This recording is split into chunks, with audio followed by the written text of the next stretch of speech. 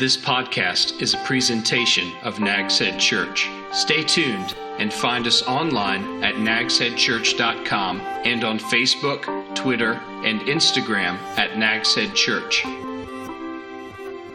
Good morning. Good to see everybody out this morning on Father's Day, and say Happy Father's Day to all our dads. We don't really have a Father's Day message this morning. Somebody asked me when I told them I would be speaking this morning if we were talking about Father's Day, and not really, but I just wanted to mention up front here that it is Father's Day, and I know with Father's Day, just like Mother's Day, there's a lot of different emotions that go along with the day, and so we just want to be mindful of that. A lot of different people have different feelings, like I say, with Father's Day, some good, some bad, whatever your situation might be. If you're a dad like me, you're probably on this day when Father's Day comes around, you're thinking to yourself, maybe examining yourself. Am I doing a good job? Did I do a good job with my kids? So Father's Day causes us to kind of think about those things and maybe evaluate ourselves and the job that we're doing. And then, of course, on Father's Day, your kids give you gifts and stuff, and you're always hoping that the gifts that they give you maybe are a little bit more indication of a better job than you're really actually doing, right? You want a really good gift, whether you're doing a good job or not, or if you've messed up, which we all do. But also, if you're a dad, if you're not a dad, you're thinking about your dad. And again, some people don't even have dads, or maybe not have grown up with dads, and so there's some feelings there that people experience. You may have had a dad, but it may not have been the dad that you wanted or wished you had. But we do have a godly Father, our Heavenly Father, that we can look to, even those who don't have dads with them, or maybe didn't grow up with dads, as our Father. And so this morning we're going to talk a little bit about the relationship between the Father and the Son, and the plan that they had for you and I, for this world. As dads, we like to make plans for our kids, right? If you have any kids, wouldn't it be great if you could plan out their life and see the way it goes? You could pick their spouse maybe, or, I have 4 girls, so, you think about when they're young, you start thinking and praying about the husband they're going to choose, and you think about maybe what college you would like to see them go to. And so in your head as a father, you're thinking about the plan for their life, and you're seeing it. I wish I could control, some of the things that happens in their life and plan it out for them. But of course, it doesn't work out that way. But as Christians, we can help our kids and teach them godly wisdom and help them grow as Christians and teach them what the Bible says about principles, and that's kind of a plan that you can help with them with and aid them in that way, help them plan out their lives that way. One of the things that when we look at the relationship between Jesus and his Father, we see that there was a plan that they had long ago to save you and I. They came up with a plan thousands and thousands of years ago, and they gave it to us. They gave us that plan in what we call the Old Testament. There's the prophecies that talk about what would happen in the future and that plan that they would have for us. And so they came up with that plan. The thing about plans is plans only work if you keep them, right? You can have all kinds of sorts of plans, but if you don't keep those plans, they're really not any good. There was a French writer that wrote this quote. He says, "A goal without a plan is just a wish," right? A goal without a plan is just a wish. So there has to be a plan, and you have to stick to that plan. And so the Father and the Son came up with this plan along with the Holy Spirit, the Trinity. He came up with this plan that we would need to be saved from our sins. And that plan involved the Father sending the Son here to earth and live on this earth and then go to the cross. And we'll be talking about that later as we remember the Lord's death, as we take communion later. And he gave us that plan in the Bible. He gave that plan to his chosen people and let them know, like I said, thousands of years ago, this is what's going to happen. This is how it's going to work out. And so the plan was set into motion when Jesus was born. And we call that plan the plan of salvation. That's when we place our faith in Christ for salvation. Today, though, we're talking about miracles this summer. And this is the third week that we're talking about these miracles of Jesus. And so today we're going to talk about kind of a different, maybe something that you're not really, I've never thought about being a miracle, but the miracle of Jesus staying alive and staying on course with the plan that they had set forth, like I said, long ago. It's not just one miracle, but we're going to talk about 4 different events in Jesus' life that showed this miracle of his plan to save us. Jesus had an appointed time that he was to go to the cross and die for our sins, but the forces of evil and man tried to stop that plan from coming to. And so that's what we're going to talk about today.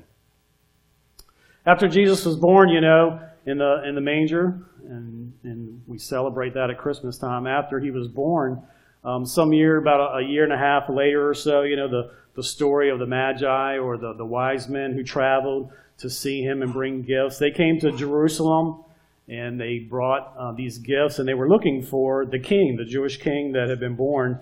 They saw the star and they were following that, the sign, and they came into town and they were asking, hey, where's this king at that was born? And of course it caused such a clamor and everything that Herod found out about it and he heard about it. And so he asked the wise men to come talk to him, and they said, hey, we're looking for this king. And he's like, well, when you find him, let me know so I can go worship him with you. Of course that wasn't his plan, we know.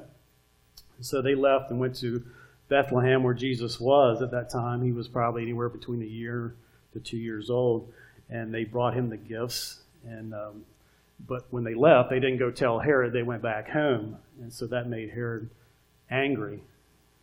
And so Joseph had a dream, and God told him, "Hey, when you need to get up and leave and go to Egypt." And so the first thing we see that Jesus escaped, and is he escaped to Egypt. From the time of his birth, when he was just a baby,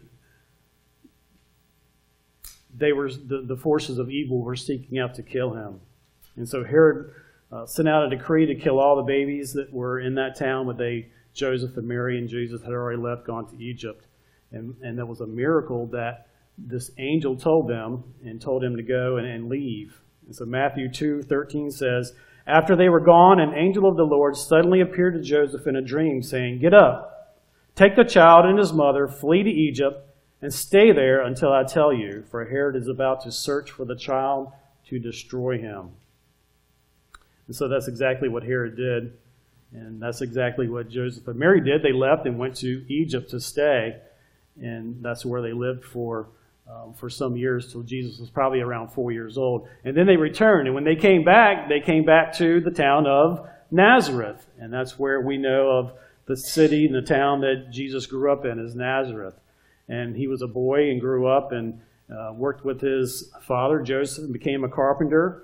We know how Jesus, life was. He stayed there until he was 30 years old.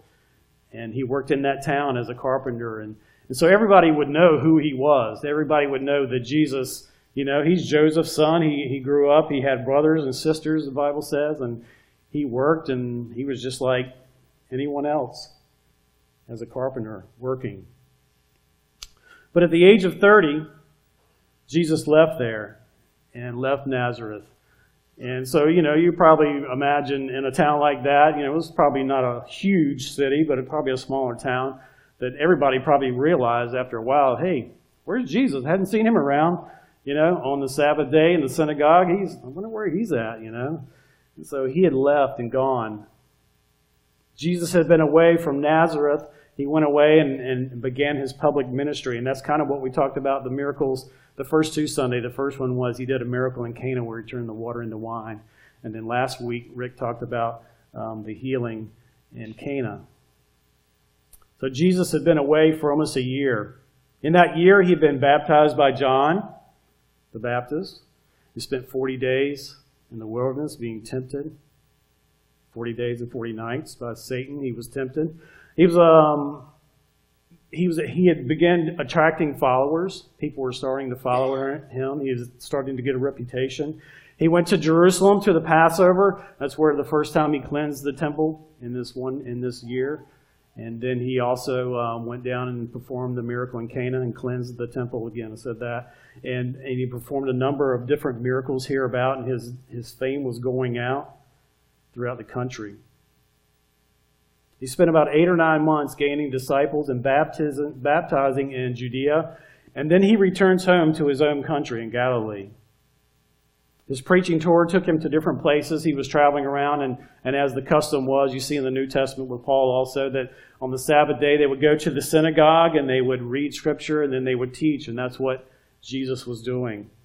And the Scripture says that he had favor, that people were amazed at the teaching that he was teaching and the way he was speaking, because most people knew his reputation was that he was a carpenter, that he was from Nazareth. But here he is, he's traveling around doing miracles and teaching and preaching and healing. He returned to Galilee, and that's what he was doing. And then, next, number 2, Jesus escapes being thrown over the cliff. Jesus returns home to his hometown of Nazareth, and as the custom was, he went to the synagogue and he picked up the Scriptures and read, it says in Luke 4, he read this. Read this with me. This is kind of our key verse for today. We're going to bring this up a little bit later, but this is kind of our key verse. The Spirit of the Lord is upon me, for he has anointed me to bring good news to the poor. He has sent me to proclaim that captives will be released, that the blind will see, that the oppressed will be set free, and that the time of the Lord's favor has come. So after reading this scripture, he sat down and began to teach, and he said, this scripture is fulfilled today. This is me. The scriptures are talking about me.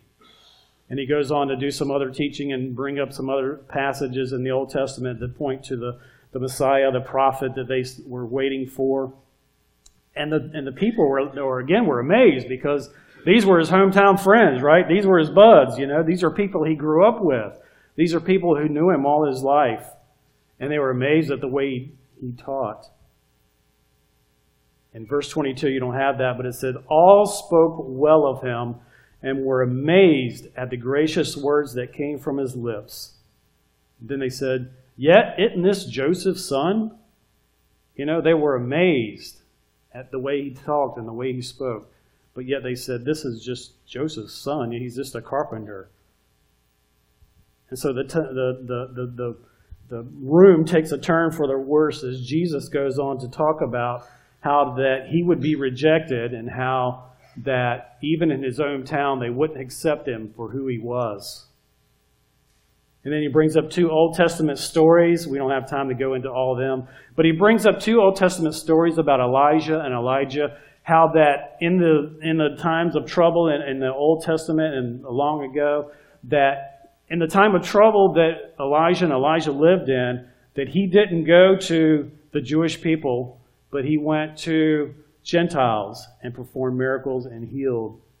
And this really made them mad. This ticked them off. Because pretty much what he was saying is, because you're not going to accept me here in my hometown in Nazareth, in my home country, we even know all of his people would reject him, or most of his people, that this made them angry, because he says, because you're rejecting me, God is going to reject you. And that's what made them so mad. In Luke 4 it says, when they heard this, what Jesus said, everyone in the synagogue was enraged. So they went from saying, okay, he has favor. Oh, he's doing a great job. We love him. Look at the way he's teaching. In just a matter of minutes, they became enraged. They got up and drove him out of town. And so Nazareth was built on a hill. This is a city on a hill. And so they drove him. You ever been in a crowd where they were just pushing you so hard that you couldn't get out? A few weeks ago when they had the shooting, the bombing, whatever, over at the concert, the first thing you wonder is when you hear about the death toll, how many people were killed because they were trampled, people trying to get out. If you've ever been in a crowd like that, you know that there's nothing you can do. All you can do is just go with the crowd as they're pushing you and shoving you. And so it says that's what they did with Jesus. They drove him up drove him out of town and brought him to the edge of the hill that their town was built on, intending to hurl him off the cliff. And so they had brought him from the synagogue all the way to the hill, and they were getting ready to push him over the edge. That's what they were going to do. They were going to kill him because of what he had said in the synagogue. But it said, he passed right through the crowd and went on his way. And that's the miracle that Jesus performed that day. Is he just, in the movies you may see it portrayed like this. Jesus put a black coat over his head and he kind of went like this, That's not what it says. That's not what Jesus did. That's what an illusionist would do. As we were planning this message today, everybody kept saying, you need to show a clip of a magician or something like that. But that's not what Jesus was. He wasn't a magician. He was a miracle worker. And it says he walked right back through the crowd, that it just pushed him to the edge of the hill. And so his own people had rejected him. His home people, the whole people that he had grown up with, maybe even some of his family were there. But they were rejecting him and seeking to kill him, but it wasn't his time. Next we see Jesus escaping in the temple. Fast forward most scholars believe this is about 18 months after what happened in Nazareth. Is Jesus goes and he is traveling around again, the story how he goes in different places and he's healing. And as he's doing more teaching and more healing and more traveling, his reputation gains even more status as someone to follow or someone to listen to or someone to go see. Many people were bringing their sick and they're hurting to him to heal. Jesus had already upset the religious leaders in the Jerusalem and in the temple. The first time he went, he overthrew the tables and everything, and so they were already upset with him. Didn't care for what the people were saying about him. But at one point, they began to plot how they could kill Jesus because he's trouble. He's causing trouble with our system of governing and the people, and he's causing trouble with what they believe. And so they came up with a plan that they needed to find out where he was at and kill him because they were breaking their religious laws. Jesus had a conversation with his brothers. It was the time of the year where they would go up to the temple. It was in the fall. And they had the Feast of Tabernacles or the Feast of Booths. And this was a time when you would go up. The men were required to go to Jerusalem to the temple and worship. And they were to go, and this was something that every male would be required to do. Of course, not all of them did that, but they were expected to go. And so Jesus is talking with his brothers before he went up, because he hadn't been up there knowing that the Jewish people were Jews were trying to kill him and find him and kill him. And so they ask him, they're kind of mocking him. Hey, aren't you going up there? You've got this public ministry now. You're famous. You're a famous guy. Everybody in the country knows who you are. They know what you've done.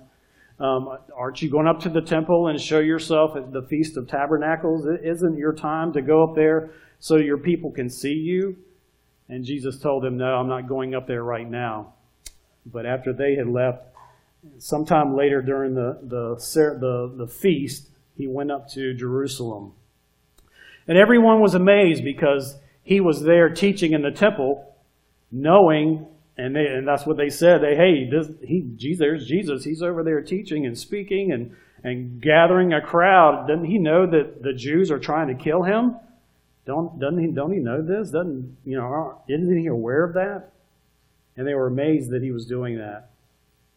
And John 7:30 says, then they tried to seize him, yet no one laid a hand on him because, why?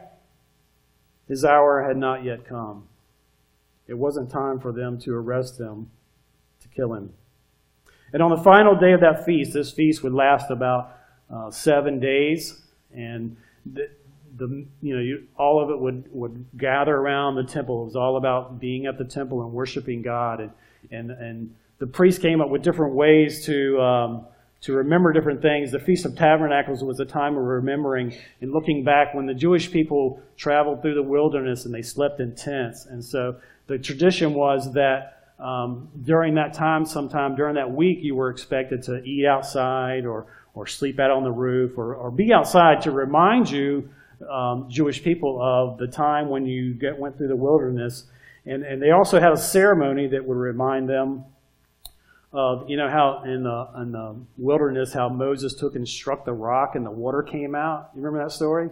Well, they had a little ceremony that they would do on the last day of this feast, where they would go down to the Pool of Siloam, where Jesus did one of his miracles, and they would go down and get this big pitcher of water, and they'd make a big show of it. I mean, it was huge. Everybody was there, and they would make a big parade of it, and they would go down and get this water, take it back to the temple, to the altar, and they would pour it out. And it was to remind them of that miracle in the wilderness, how God provided water for them, but it was also to look forward to the coming winter. This feast was in the fall. It was to remind them of God's providing water for them, because they were an agricultural community, or a place. They had to have rain, they had to water. So they would look back and remember how God provided them, but they'd also be looking forward to the wintertime when the rains would come, and it was a big celebration. And so in the middle of this time, when you can picture everybody following the priest as he's holding up this water pot, and they're going to the altar, and it's a big deal. There's a lot of people there. And during that time, Jesus stood up, and he said this verse that you may remember. If anyone thirsts, let him come to me. And so he's standing up screaming, if anyone thirsts, let him come to me. And of course that made the Jewish leaders even more angry, because pretty much they saw him making himself equal with God. The crowd was split. There were different ideas about who Jesus was and why he was doing what he was doing. And so the crowd itself was split between, some hated him, some adored him, and some followed him. But the Jewish leaders wanted to kill him. And John 7:44 says this, some even wanted him arrested, but no one laid a hand on him. So Jesus is here in this temple, and they wanted to take him. And we know that later on they would, but at this time it wasn't his time, and so Jesus escapes in the temple. Fast forward about 2 to 3 months later, Jesus leaves the festival and continues his ministry, and then about 2 or 3 months later he goes back to the temple. And at this time, this is another feast that they were having. It was called the Feast of Dedication. It was a feast of dedication that they would remember when the new temple, the old temple had been torn down. They rebuilt the temple, and this temple had been dedicated. And so they had a festival, a feast, a celebration time of when the newer temple had been dedicated. And if you go and look up what that all means, nowadays it's our modern day what they call Hanukkah. And so they've taken that, what used to be the Old Testament, or the old time feast of celebration and the dedication of the temple, and they've taken that and made it to Hanukkah. Now they celebrate Hanukkah. But anyway, it happens in December, late November, December. And so it had been about 2 months since Jesus was at the temple, and they tried to grab him and tried to arrest him then, and they weren't successful. Jesus was teaching in the temple again, and the Jewish leaders once again surrounded him. In John 10:31 it says, again the Jews picked up rocks to stone him. And so Jesus asked them, he has a conversation.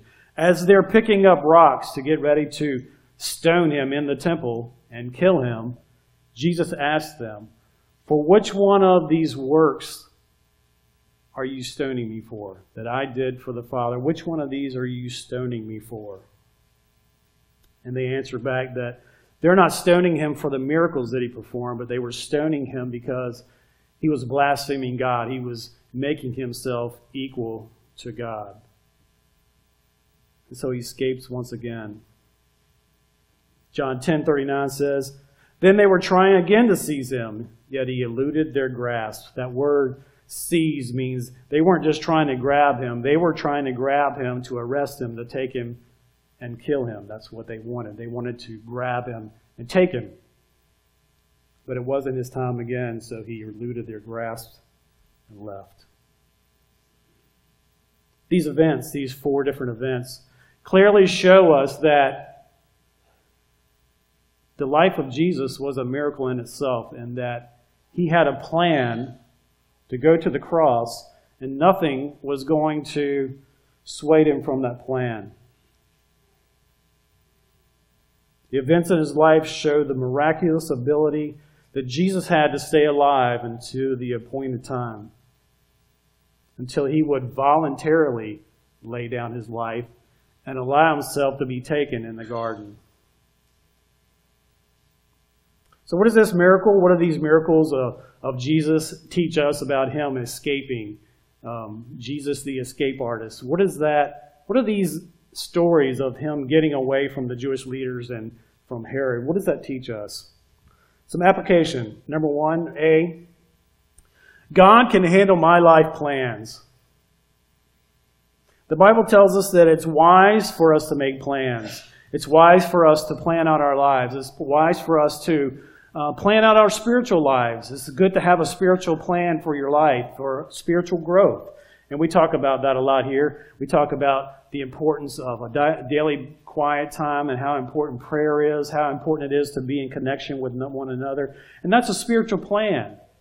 So that's a very important plan that you can put together in your life. The Bible talks about how important it is to plan out our relationships. As we plan out our relationships with our spouses, our children, there's certain things we should and shouldn't do.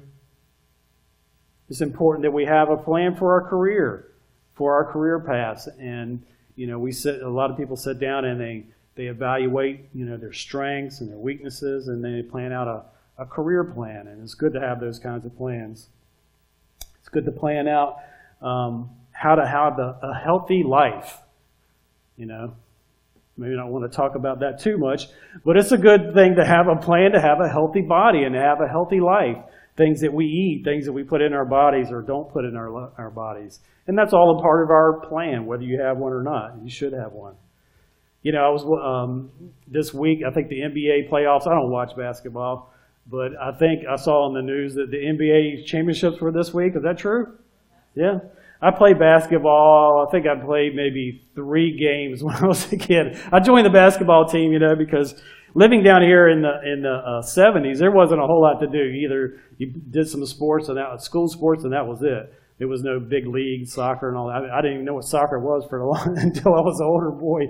So there was either basketball or baseball. That was pretty much it. And so all my friends were playing basketball. So I was like, well, I'll join the team, And so my idea of basketball was getting on the court and running back and forth, up and down, trying to get the ball. That was it. That was my plan for basketball. And I think I played 3 games, and I said, this is not for me. I quit. But when I was playing basketball, and when you look at professional players in basketball or football, whatever sport, they have a plan, don't they? They don't just show up and try to get the ball. Like that's what I did, They have detailed plans on each team even. Hey, we're playing so-and-so this week. They have this player on there. Let's make some plans to go around that. They have hundreds and hundreds of plans to win the game.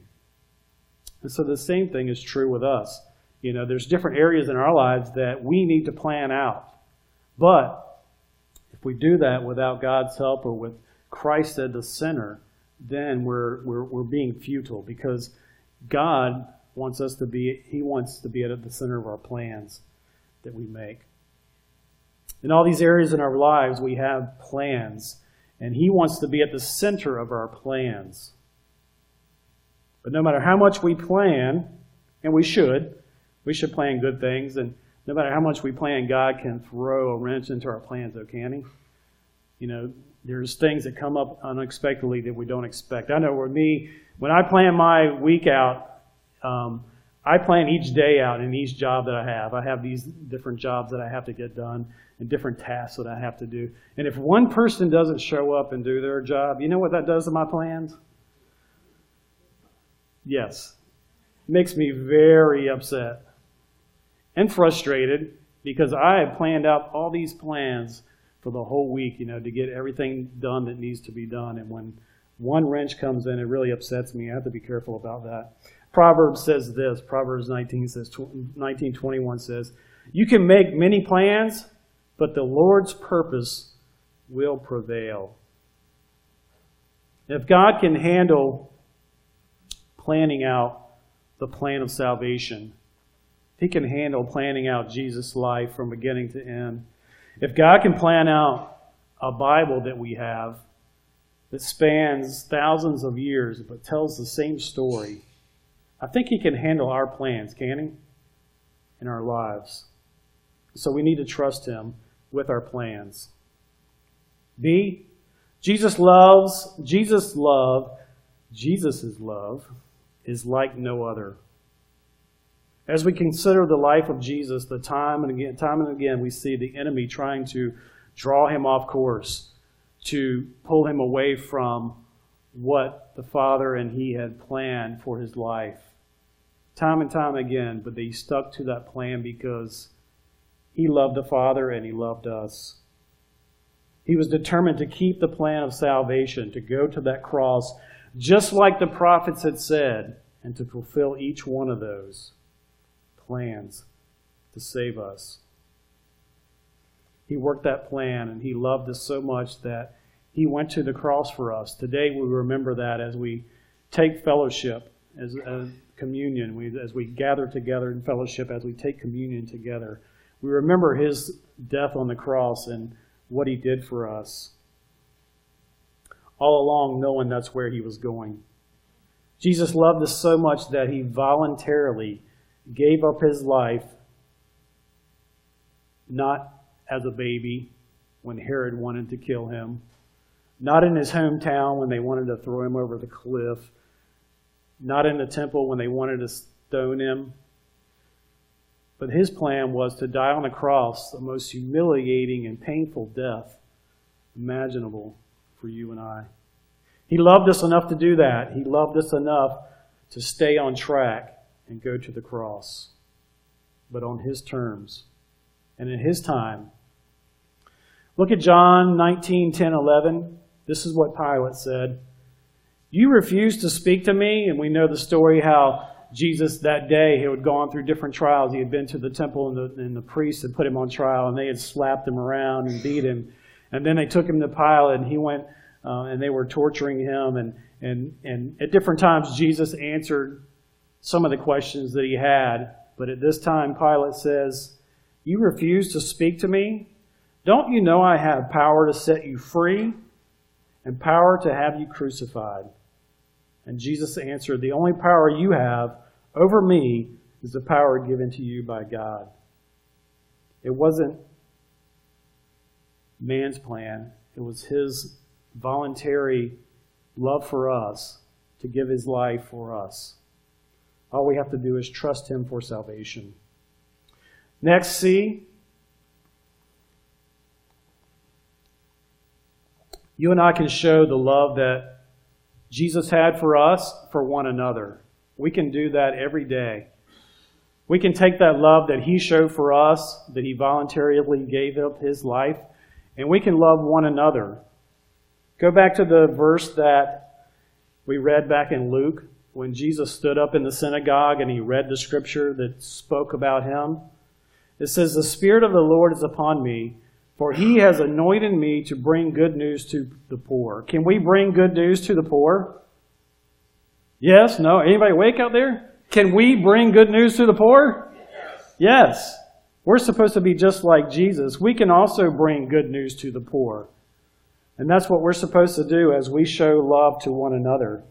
The other day I was convicted the other day. The other day I was coming home. I was going to work. I think I was going back and forth from Kettle Hills to up north or something. I was coming down the bypass. And as I did, I just kind of out of the corner of my eye, something caught me. We have a lot of foreign students that come in the summertime and work from different areas of the world. And as I was going through, I saw this scene. As I was going down the bypass on the other side, I saw someone who looked like probably a foreign student standing there talking to two young men dressed in black pants, white shirts, black ties on two bicycles. You know, and as I went by there and I saw that scene, I thought, man, that should be one of us out there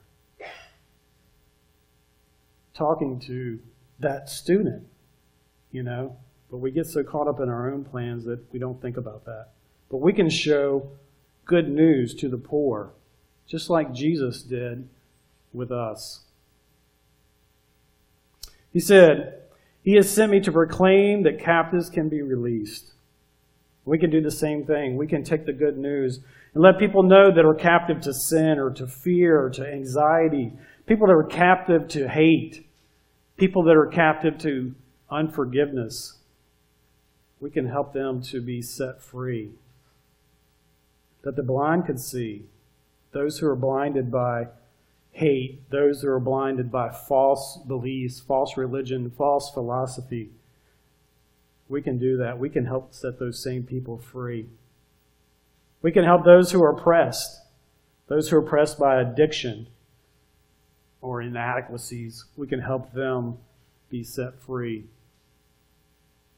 And lastly, that the time of the Lord's favor has come. That's hope. You and I can do that. We can take the same love that Jesus showed by going to the cross, and we can show it to one another, to other people in our world. Too many people think this. They think, yes, I love Jesus. Yes, I can love Jesus. And I do love Jesus. But, I'm not too fond of so-and-so or this person. Part of loving Jesus is loving one another. That's how we love Jesus. And in Paul's instruction to the Corinthian church about the Lord's table, that's what he told them. He wrote to them and said, in your church, there's divisions among you. There's people that don't get along. There's no unity. He said, and that's not a good thing. And he said, there's also a situation and an atmosphere where you don't love one another. When you come together for the Lord's table, you don't wait for people. You're just selfish. And he said, because you're doing these things, because you're separated, there's no unity between you, because you don't look out for one another, for the poor, he says, you're not even really eating the Lord's Supper. You're just eating. He said, to go home and do that. You can do that at home. He said, if you're just going to come and eat and drink, just do that at home. But if you want to come together and observe the Lord's table, then you've got to love one another. And that's when we celebrate. That's how we celebrate Christ's love for us. And that's how we remember it. So if you're here this morning and you know that you're a believer, you understand what salvation is all about. You said, I've heard the story of Christ going to the cross, and I believe that. I trust that. That's my belief. Then you're welcome to take and observe the Lord's table. If you haven't done that, we say just watch and observe. If you're a Christian here and you say, I really haven't had the best feelings about so-and-so or this person or that person, and that may be something you need to deal with. Whenever we come to the Lord's table, we have a time of self-examination when we examine ourselves, the Bible says, to see if there's any sin there that would keep me from coming and observing the Lord's table with one another in communion with each person. So right now, if you would, bow your heads and just take just a minute and search your heart. See if there is something that's keeping you from celebrating the Lord's table. This has been a presentation of Nags Head Church. Love God, love others, reach the world.